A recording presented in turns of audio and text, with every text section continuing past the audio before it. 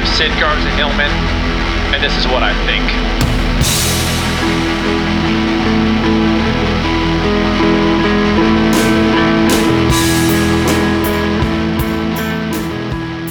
Hopefully this will come as no surprise, but I don't dig New Year's resolutions. So I resolved this year to not do any New Year's resolutions. Then I broke that resolution because I made a resolution that I was going to lose 10 pounds in 21 days, and then that failed. It's a rough start of 2022. I got to tell you, I'm not feeling super confident that success is in my future. However, I do need to lose the weight, and here's why. I'm not overweight, but I've got to get super, super slim. My daughter just finished applying to all of her colleges, about 9. And the United States, and I know there's people out of the country that listen to this, but let me just tell you something about the United States that most people don't know. We don't value what's called education. We don't make it super accessible financially or otherwise. So I love my children. I want them to go to college. So I am committed to selling my body to finance whatever's necessary. So I have to do some serious biohacking. And I don't even like that. I don't like hacking anything, nothing, not even computer systems. So I've got to figure out how to pay for supplements or whatever that gets me the body of a 19-year-old basketball player or something, whatever. I got to look at the market. I'm very savvy, as you can tell from my book sales, on what sells and what doesn't. So to me, I'm just going to go to the internet and find out what sells on the street. And that's what I'm going to turn my body into. Again, I love my kids. We do what we can for our children. That's what we do. That's our thing.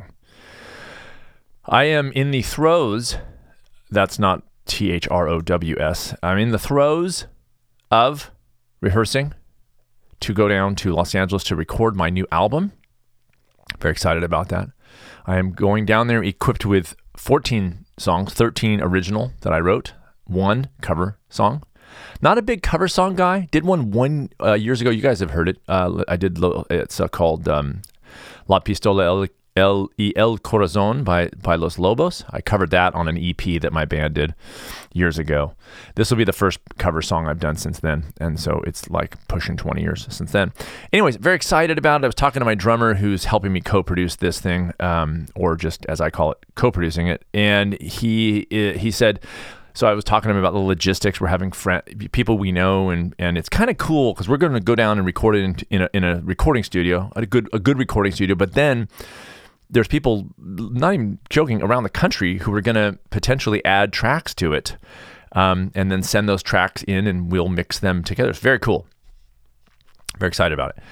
But he goes, listen, because I said, how's this working out, and how we get the people? He goes, listen, Sid, let's face it, this is the last time that this is ever going to happen.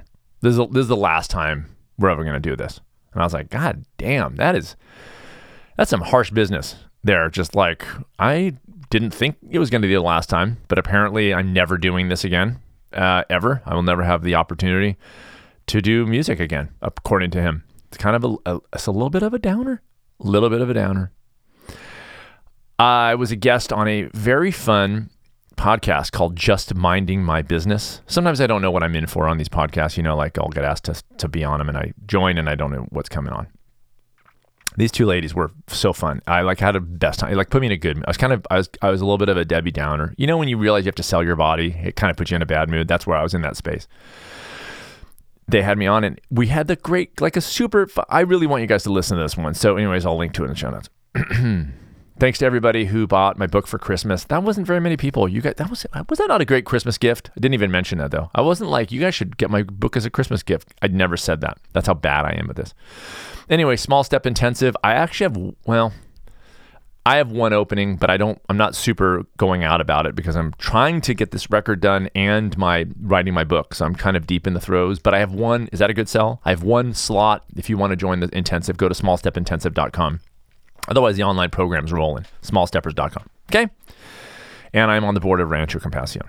Okay, great. So excited to get through the 15 seconds of announcements. I was describing this show to somebody recently they were asking about. I said, yeah, my old show, Approaching the Natural, like I did what everybody was like, you gotta do all the announcements. And I was on social media at the time, so I'd be like, you can follow me on Facebook and Twitter and Instagram, and I'll be speaking at this place and that place, and here, these are my websites. And it would be like 3-4 minutes of, and when I launched What Sid Thinks, I was like, not doing it. I'm not doing it. It's like, thanks to everybody, and then just boom, because it was like I started to dread it. I think that's why I canned that show, because of the announcements.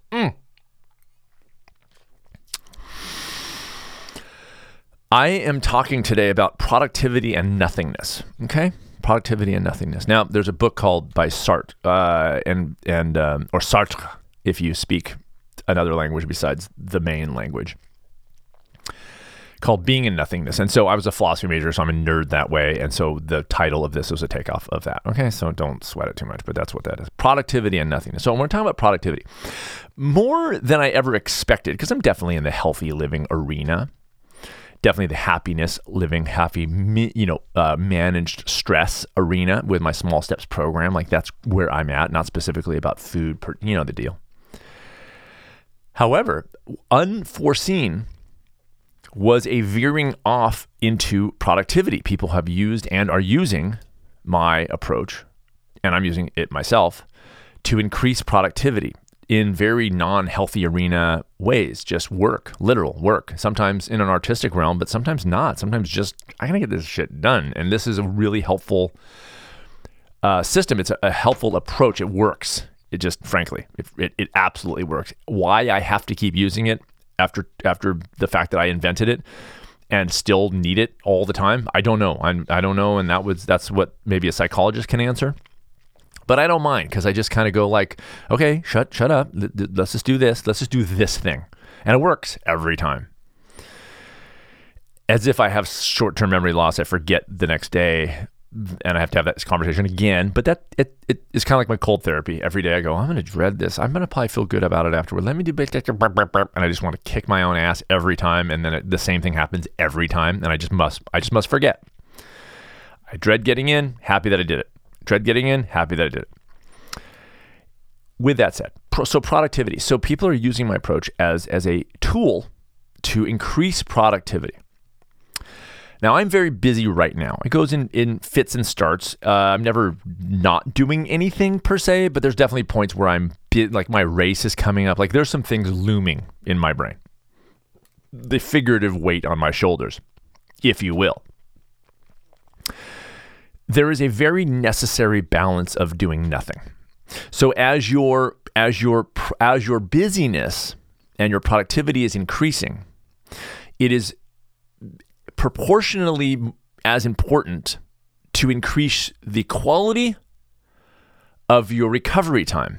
Not in the same quantity of time, but in the same quality of time. So as your productivity gets more quality, the quality is increased, you're getting more done. There is a need, and this is something I am super not good about, and I'm very much focused on right now. Because as a running coach, and just an ultra runner, and so been reading on it for years, the focus on so much endurance and weightlifting too, by the way, is on recovery. How do you effectively recover so that you can get your body back to a point where it can strengthen and, in theory, improve from your last workout, and then you can hit it a little harder on the next one if you're training for something, or if you're like me, you're just trying to do a race and have fun with it. But recovery nevertheless. As you increase your training, the recovery becomes even more relevant. And yet in the normal living of our lives, we don't recover and I mean the normal living of our lives, the non-exercise part of it, just like the living of our lives. We don't focus, in my opinion, enough on recovery. I am working with clients right now to just be like, on your days off, like, are you in your day off? I mean, like, are you in deep in your day off? Like, are you in your day off? Because if you're not in your day off and you're on your day off, but thinking, I got this to do and I got that to do and I probably should be doing this, the word should, it pisses me off. I got to be doing this. You're robbing yourself of effective recovery time. Exercise recovery is easier because you work out and then you don't work out. So if you run 10 miles on a Friday and you don't run on Saturday, it's easy to just be like, I'm not running 10 miles. My body's recovering. But the recovery that's necessary to balance the busyness of our lives, the non-physical part, is a little more needing of attention because it's a little too difficult. You can't, well, I'll put it, I know for myself and definitely my clients, not doing stuff is hard. It's hard to just not do stuff. It's hard. It's not easy to not exercise, very hard to not do stuff. And by stuff, I mean the actual work, but also stuff that isn't feeding a proper recovery, like, guess what, social media, or just being just bullshit stuff that doesn't really get us to that point of balancing that increased busyness. Now, if you're thinking to yourself, well, but I barely get anything done, I kind of just don't do stuff most of the time. Well, then that's not recovery, is it? I mean, recovery is sort of predicated on the fact that you have done something that you need to recover from. That's the idea. So there's this focus on recovery in sports, but not in life. And if you're not, the irony is if you don't fully recover, if you don't, like I've had conversations with clients where I'm like, you didn't recover this weekend. You were feeling guilty about this, all the stuff you want to be doing.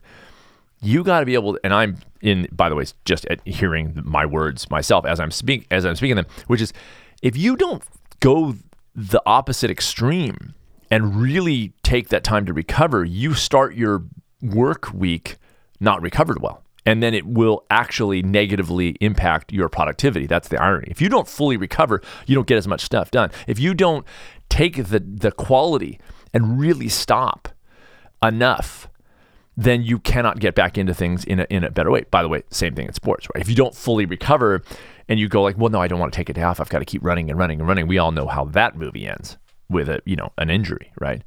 But in the non-sports life, it's an injury in terms of the quality of our lives, what we want to get done. If you and we and I cannot effectively do nothing, and I got to tell you, this is very new for me. Like I kind of conceptually, like how many things do we conceptually understand? I get it. I mean, people conceptually understand my small steps approach, but unless you actually follow it, it doesn't work. I mean, people understand. It's not like people are smart. They go, yeah, I know. Okay, I got it. Yeah. It's sort of cerebral at that point. But unless you live it, it's not real. It won't do anything like any approach, by the way, unless you actually, like any therapy. If you're not a good client who's going to follow what you learn in therapy, I don't care how brilliant the therapist is. It doesn't do anything unless you engage in that process. So too with this. So as I understand the idea of it, I've had to make a very conscious and intentional move into, sometimes, I'm not kidding, sitting on a couch and not even read, just not doing anything, sitting. Here's the thing. I've watched many like Jane Austen movies, okay?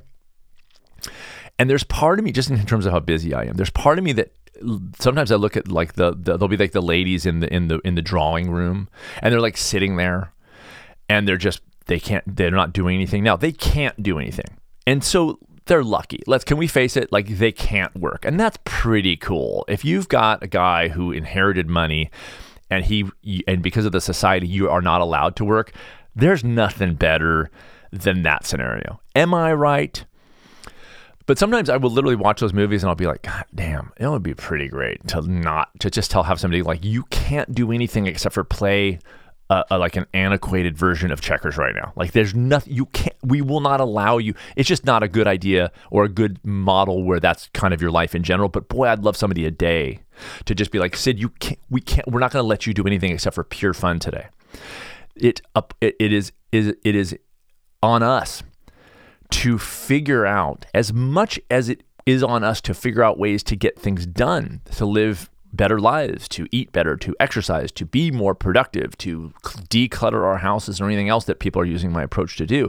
It is just as necessary on us to pay attention to those days off and make sure those are of equal quality, because otherwise the whole ship sinks. It doesn't work to just be like, I'm super busy, and then on weekends I'm just a little bit less busy but still pretty busy because I got to keep rolling all the time. It's really hard. It's harder than I expected it to be.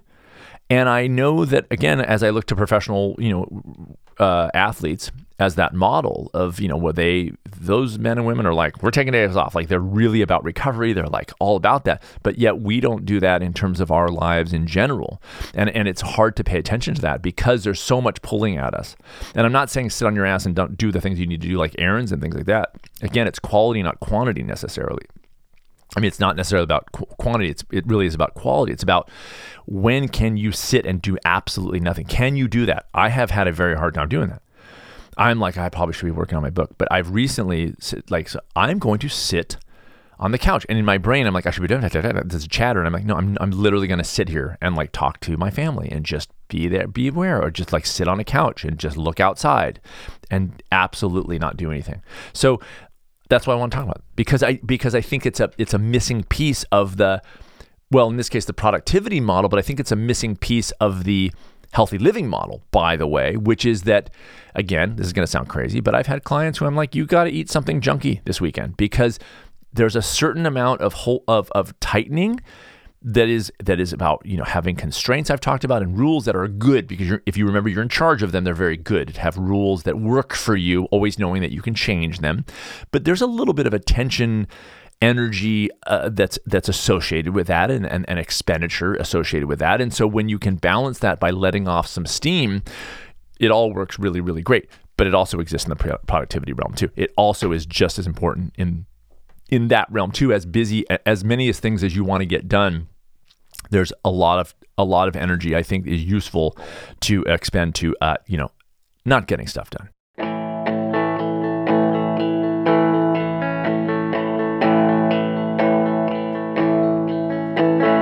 Our moments are fewer and further between,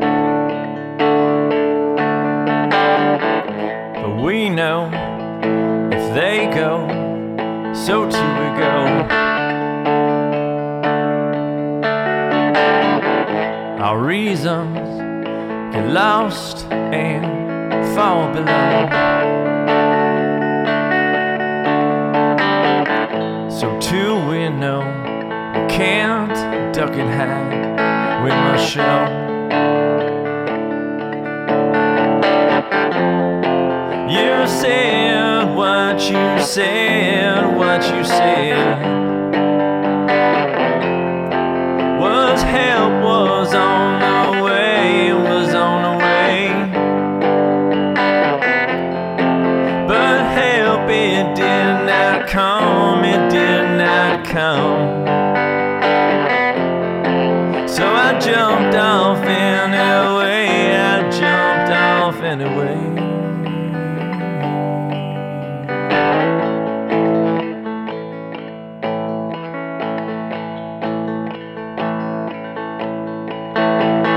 So here we are, walking, pretending we found,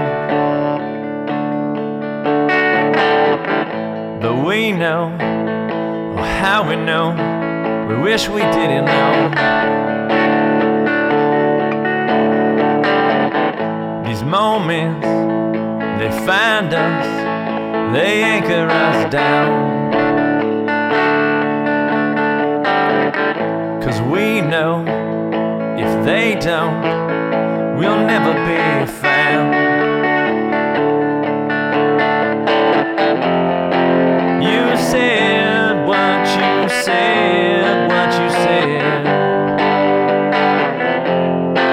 was help was on the way, on the way. But help, it did not come, it did not come.